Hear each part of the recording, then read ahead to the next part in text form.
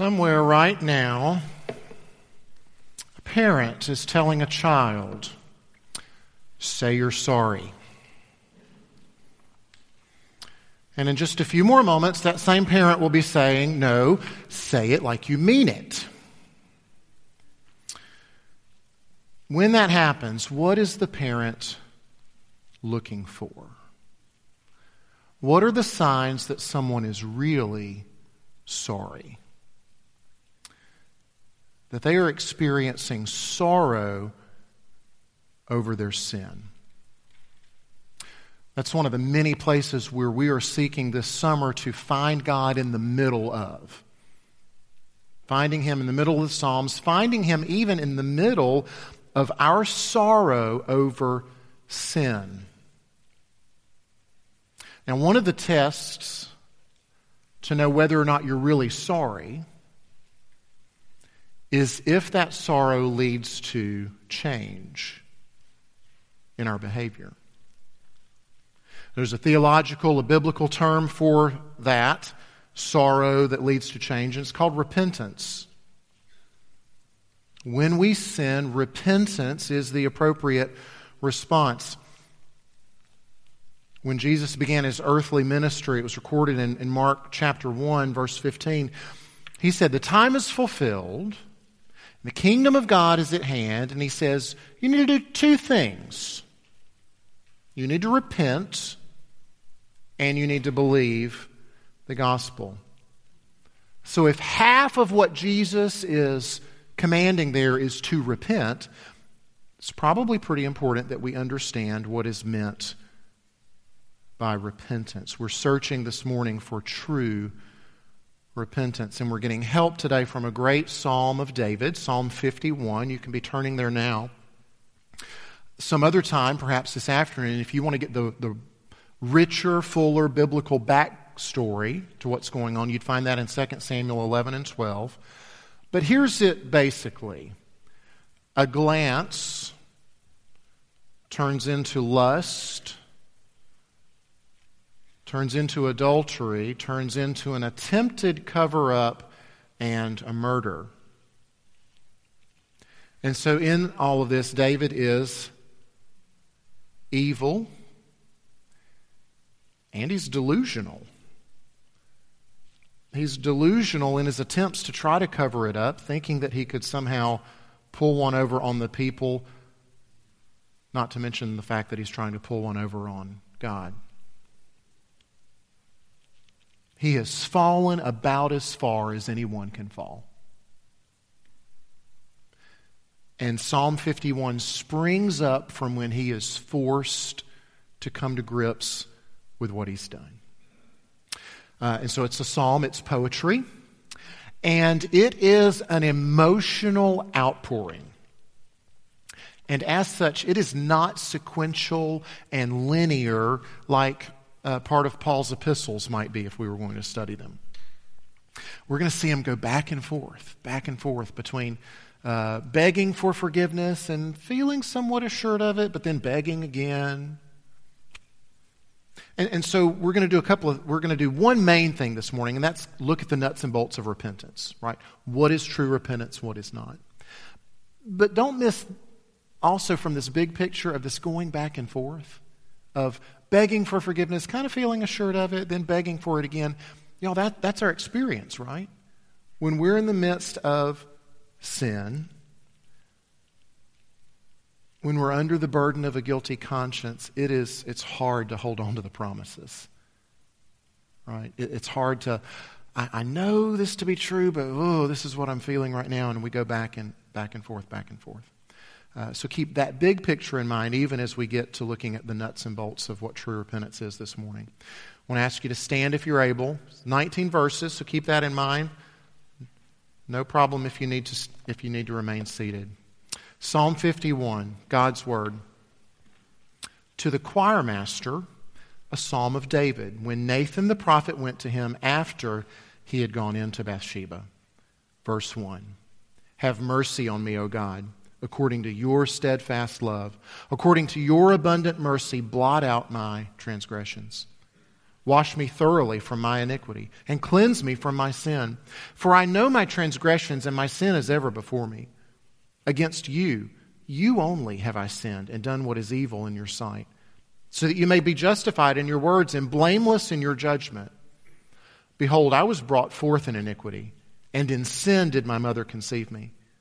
Behold, you delight in truth in the inward being, and you teach me wisdom in the secret heart. Purge me with hyssop, and I shall be clean. Wash me, and I shall be whiter than snow. Let me hear joy and gladness. Let the bones that you have broken rejoice. Hide your face from my sins, and blot out all my iniquities. Create in me a clean heart, O God, and renew a right spirit within me. Cast me not away from your presence, and take not your Holy Spirit from me. Restore to me the joy of your salvation, and uphold me with a willing spirit. Then I will teach transgressors your ways, and sinners will return to you. Deliver me from blood guiltiness, O God of my salvation, and my tongue will sing aloud of your righteousness. O Lord, open my lips, and my mouth will declare your praise. For you will not delight in sacrifice, or I would give it. You will not be pleased with a burnt offering. The sacrifices of God are a broken spirit, a broken and contrite heart, O God, you will not despise. Do good to Zion in your good pleasure. Build up the walls of Jerusalem. Then you will delight in right sacrifices, in burnt offerings, and whole burnt offerings. Then bulls will be offered on your altar. May God bless the teaching of His inspired, inerrant, infallible, and authoritative word. Let's pray. Father, would you come and help? Help us to know what it means to have sinned only against you. Help us know what it is to find joy and gladness on the other side of true repentance. Help us to see clearly Jesus, the friend of sinners, who makes repentance and forgiveness possible. Help us to see it's ultimately not about us, but it's about those around us as well, and the glory of your name, for which we ask these prayers in Jesus' name. Amen. Please be seated. All right, so a little disclaimer to start, y'all. This is an amazing psalm, and there is so much treasure here that we will only be scratching the surface. Right? We're going to leave some meat on the bones for sure at the end of our time together. I think an outline is especially important this morning since we're not following through verse by verse by verse in order, but we're going to be jumping around a lot to see the following things that you've got on your outline. Number one, the effects of unconfessed sin, something we've looked at and seen the last 2 weeks, both in Psalm 6 and Psalm 32. The second thing is we need to look at specifically what is David asking God for. The third thing is a litmus test, right? How do we know that it's true repentance? How do we know that we got it right? Fourth, we're going to talk about the fact that it's not ultimately about the behavior, even though that's where our focus always lasers in on. And finally, two pretty impressive results of true repentance. So we'll get started. Number one, the effects of unconfessed sin. Look at verse 3. For I know my transgressions, and my sin is ever before me. When we have unconfessed sin, there is no rest from our conscience that has been wounded. Right? David lies down at night. He closes his eyes. He expects to escape in the moment, only to have his sin flash on the screen of his heart and his mind. There is no getting away from it. It's always before him. Second half of verse 8. We've got another mention of bones. All right? So this is the third psalm we've looked at in a row about repentance, about unconfessed sin. Psalm 6, his bones were troubled. Psalm 32, his bones wasted away. This morning in 51, they're broken. That they are crushed as if the weight and the burden of his sin, the guilt and the condemnation he's feeling is just too much for his frame to carry. And God causes the weight of that to crush his bones. His unconfessed sin also makes him fearful. Now, probably verse 11 raises the most questions in this psalm. If not 11, then 5. But 11, cast me not away from your presence. Take not your Holy Spirit from me. All right? Lots of questions there that I'm not going to entertain at this point. But right now, just listen to the fear in David's voice. He is afraid something really bad is going to happen because of his sin. And fear is a natural result and consequence of unconfessed sin. You see it over and over again in Scripture. Proverbs talk about running, fleeing when no one's chasing you. Unconfessed sin brings fear into our lives. Verse 14, deliver me from blood guiltiness, O God. His guilt is holding him in bondage, a bondage from which he is begging to be delivered from. Verse 15, he's asking the Lord, say, oh Lord, open my lips. His unconfessed sin has silenced him in many ways, but certainly in keeping him from the praise that he should be offering the Lord. All right, so consider all of these effects, the sum total of them, but also consider how long David must have been languishing with his unconfessed sin. It wasn't just a night, a day, or a week. This went on. He's living in delusion for a long time until God finally sent his prophet Nathan, before God finally graciously softened David's heart to the reality of his sin and led him to repent. Point 2. What specifically is David asking for? What are we asking for in repentance? And in a word, it's mercy. Verse 1, have mercy on me, O God. According to your steadfast love, according to your abundant mercy. Very simplest definition of mercy is not getting what you deserve. That's what mercy is. You got something coming, and it doesn't make its way all the way to you. It is stopped short for some reason.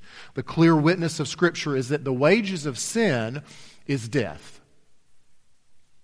Death is what we earn for our toil at sin. And so please, God, David says, don't give me what I deserve. And he knows he deserves it. You can hear that in the second part of verse 4, right? Against you only have I sinned and done what is evil in your sight, so that you may be justified in your words and blameless in your judgments. God could give him exactly what he deserved, and no one could say anything against God about it. It would be absolutely warranted. No one could say, oh, wait a minute, that doesn't seem fair. That doesn't seem just. Even that very questionable verse 11, right? Cast me away. Take your spirit from me. Absolutely warranted. You know, part of why David might be specifically afraid of that in verse 11 is because he's so recently seen it happen. He witnessed it happen to his predecessor. When Saul was disobedient and unrepentant over it, God did remove his spirit. God did cast him away from his presence. So David is asking for mercy. He's asking to not get what he deserves. Now, why does he think this might even be a possibility? Why does he think that this request stands a chance of being answered? It's only because of, and we have it yet again, Hesed. Steadfast love. This faithful, never giving up, relentless, covenant-keeping love. David says, don't give me mercy because I'm a nice guy. Don't give me mercy because I'm the king and, well, I'm important and stuff. It's just simply because you've promised that I'm yours, that you're my God. See, ultimately, there's a boldness about this. It does waver because he's, teetering and tottering. But there's a boldness underlying this request that can only come from, at least at some level, remaining convinced that he's in the covenant. That he still belongs and God won't cast him out.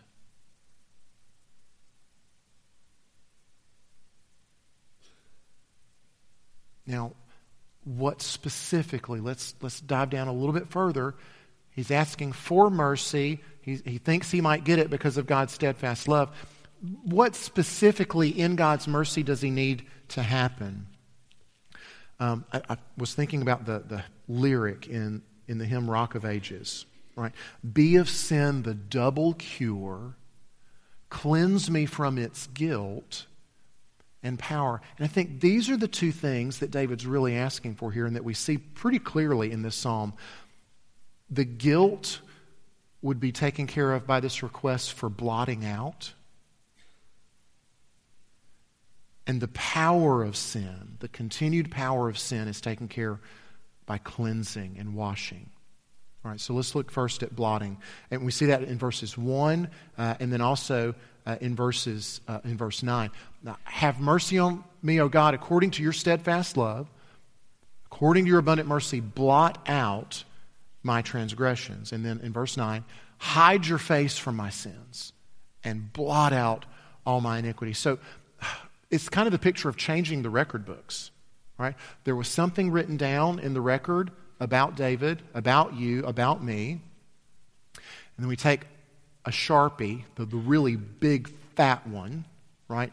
And mark over it and mark over it and mark over it until you can't see it anymore, even if you held it up to the light. Right? That's blotting out. You're changing the record.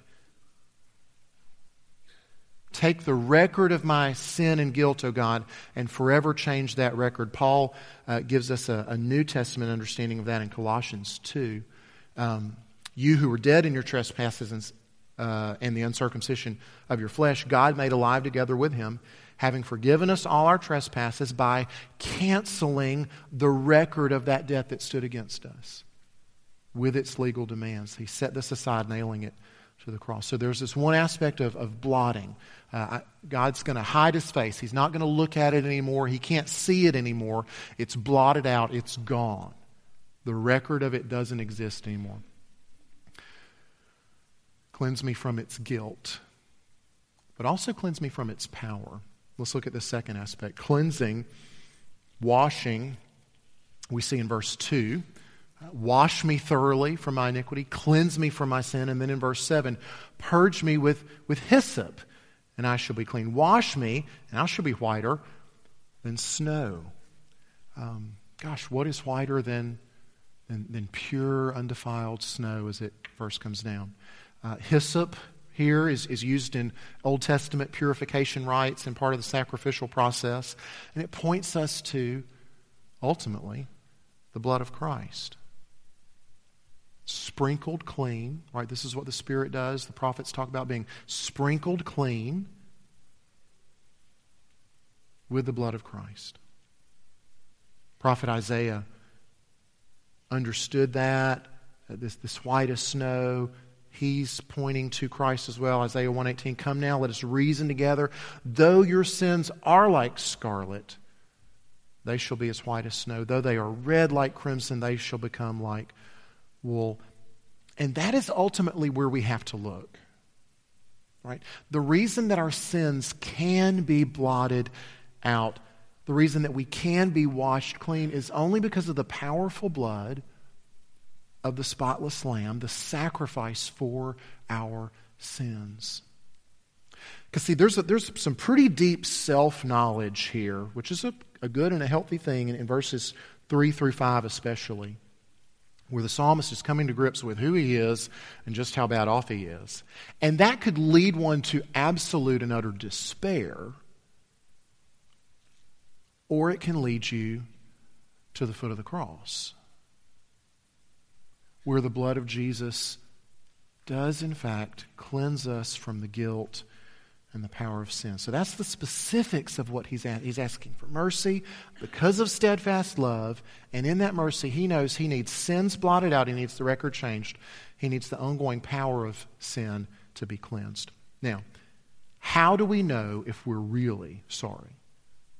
Right? That's what the parent says. No, say it like you mean it.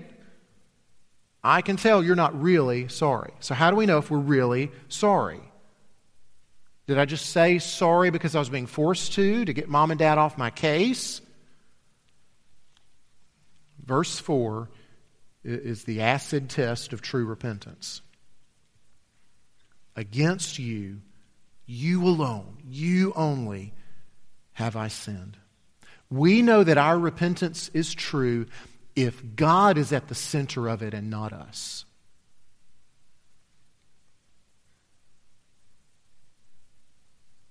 We know our repentance is true if God is at the center of it and not us.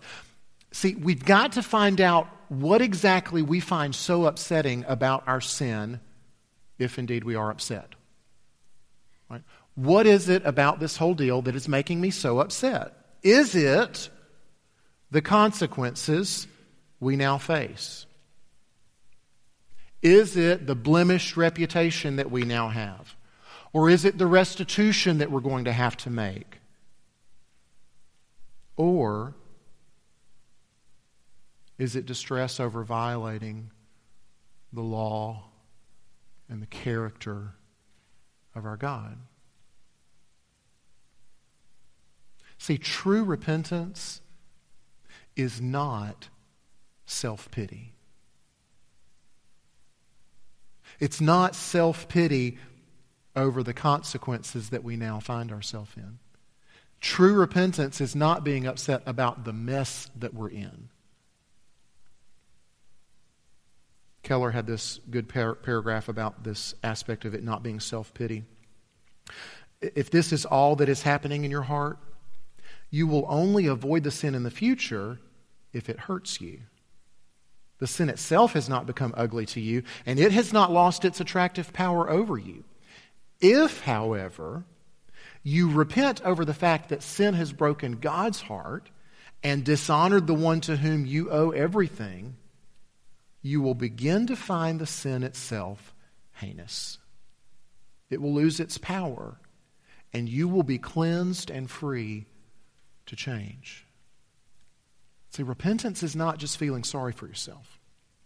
Now, some balk at verse 4 and the way that it's worded because it might seem to make light of the other people that David has hurt in the process of his many sins. Because it's not only God who was offended. I think Uriah was pretty offended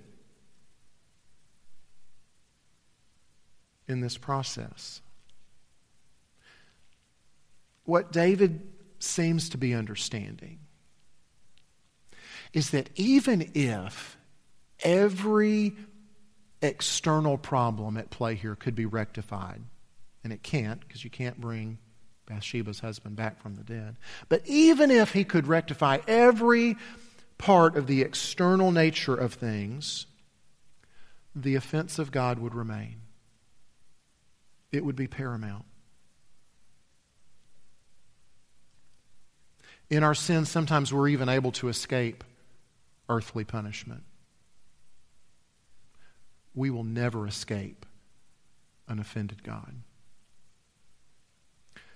Another way to look at this, the first and therefore greatest offense in any tangled mess that we've gotten ourselves into, the first and greatest offense is always against God.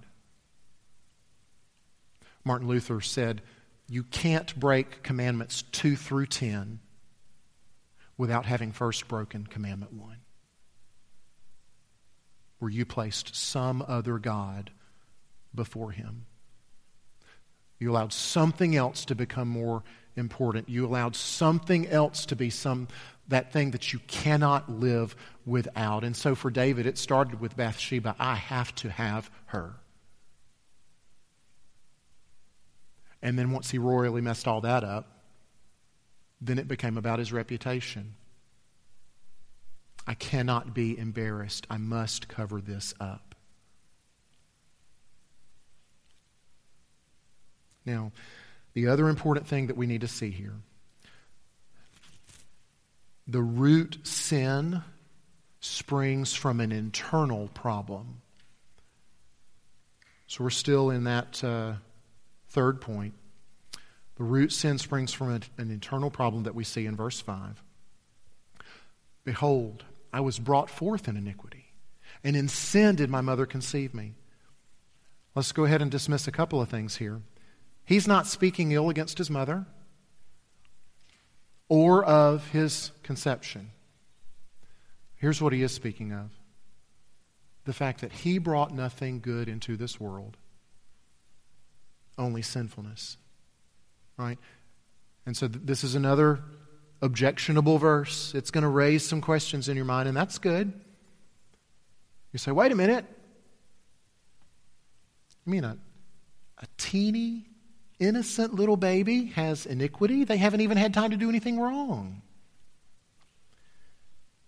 And this is indeed another theological rabbit hole that we could go down, but we're not. But let me give you the briefest of synopses about what's going on here. Calvin, in an economy of words, said, we're born into this world with the seed of every iniquity. The potential, the capability, it's there. We're destitute of spiritual good. We've got corruption that extends to every part of the soul, mind, and heart. Now, David's not mentioning this as an excuse, right? We could be kind of flippant about this and say, oh, gosh, from the womb, I can't really help it. It's just how I am. No, he's not using it as an excuse. He's using it as a way of his total ownership of what has happened. He recognizes that this sin wasn't just some aberration. It wasn't just some fluke that happened. Oh my gosh, where did that come from? That's not the real me. I would never do anything like that. It wasn't a slip-up of an otherwise outstanding person. No, quite the contrary. Here is a terrible example of what I am truly capable of deep, deep down. I'm not a good person who occasionally lapses into bad behavior. I'm deeply flawed on the inside. And as such, we need to talk about point 4. If I am deeply flawed on the inside, sinful even from birth, with the seed of every iniquity present, then repentance can't just be about my behavior and about fixing my behavior. No, the solution is internal, not external. But boy, howdy, is our bent sure to try to address the external to the exclusion of the internal. What can we do to fix this? All right, last week I mentioned sometimes we try to mound up a pile of good deeds to bury the sin underneath so that maybe no one will see it. But God's not ultimately interested in what's on the outside, on us attempting to modify our behavior or engage in a flurry of religious activities as a distraction or a cover-up or penance or whatever. Think if you tell your child, I need you to take out the trash, and they just don't do it. And you come back later and you say, I told you to take out the trash. Well, I didn't want to do it. All right, that doesn't work. Here's a consequence for that disobedience. Come back the second time, I need you to take out the trash.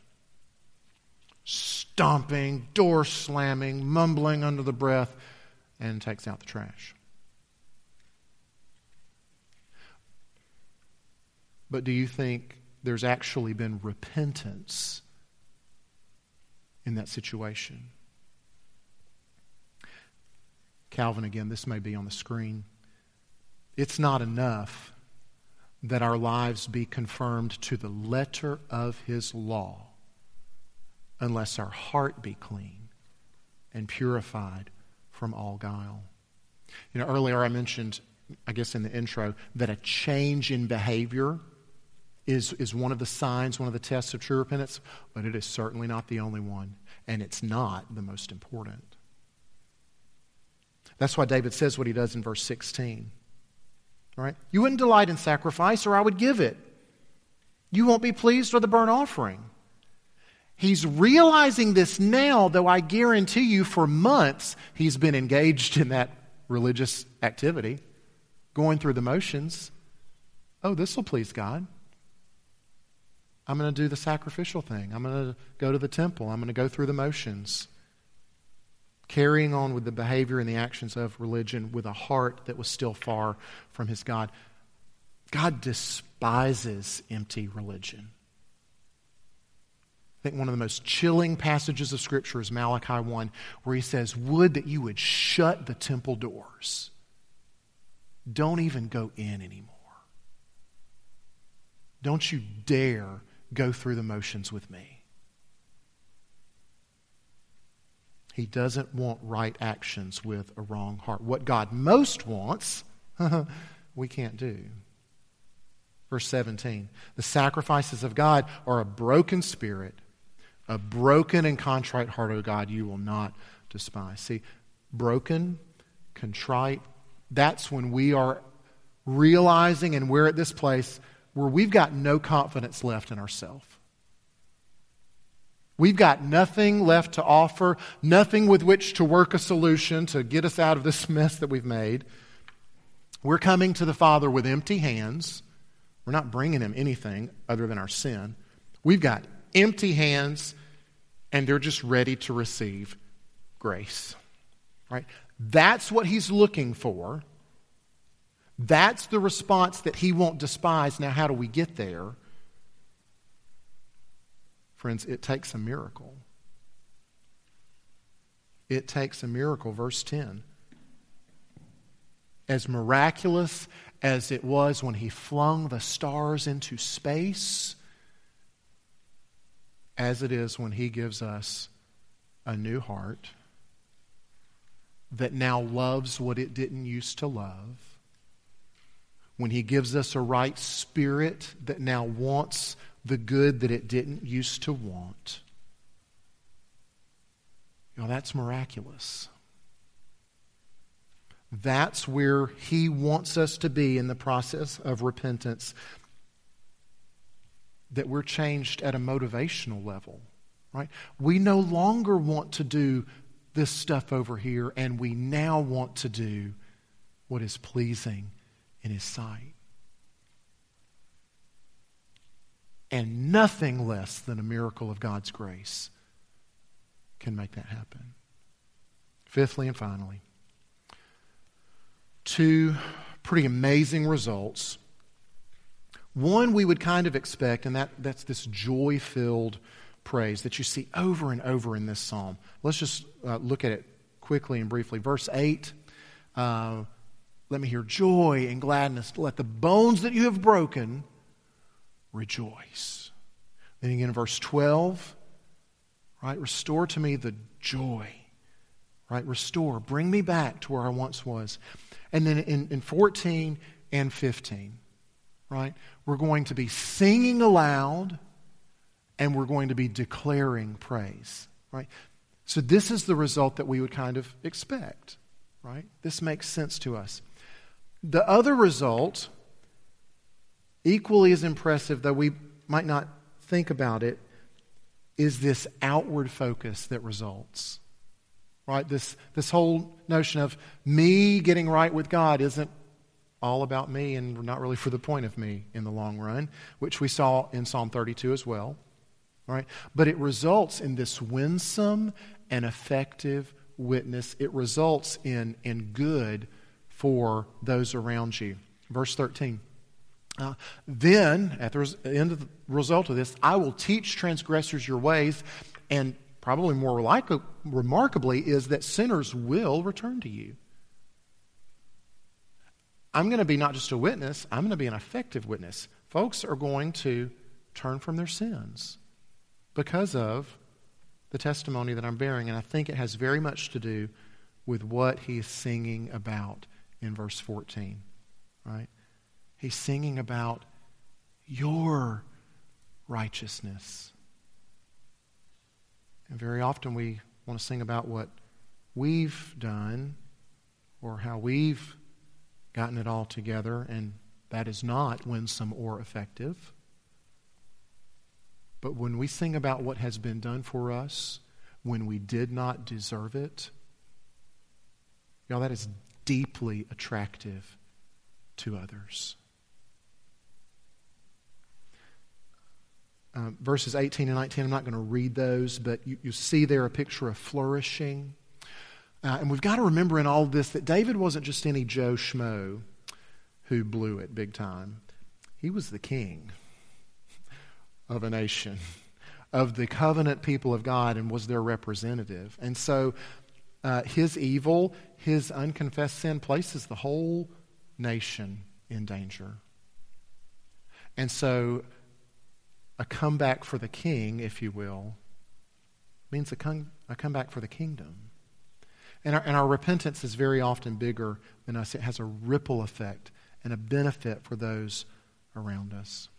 True repentance will bring glory to God, and it will bring good to others. Let's pray. Father, thank you for this psalm. Thank you that you show us an example of deep failure, but also of ultimately true repentance and your gracious hand at work, bringing beauty from ashes, redeeming that which is broken, bringing glory to yourself and good to others. Or would you bear the same thing out in and through our lives by your grace?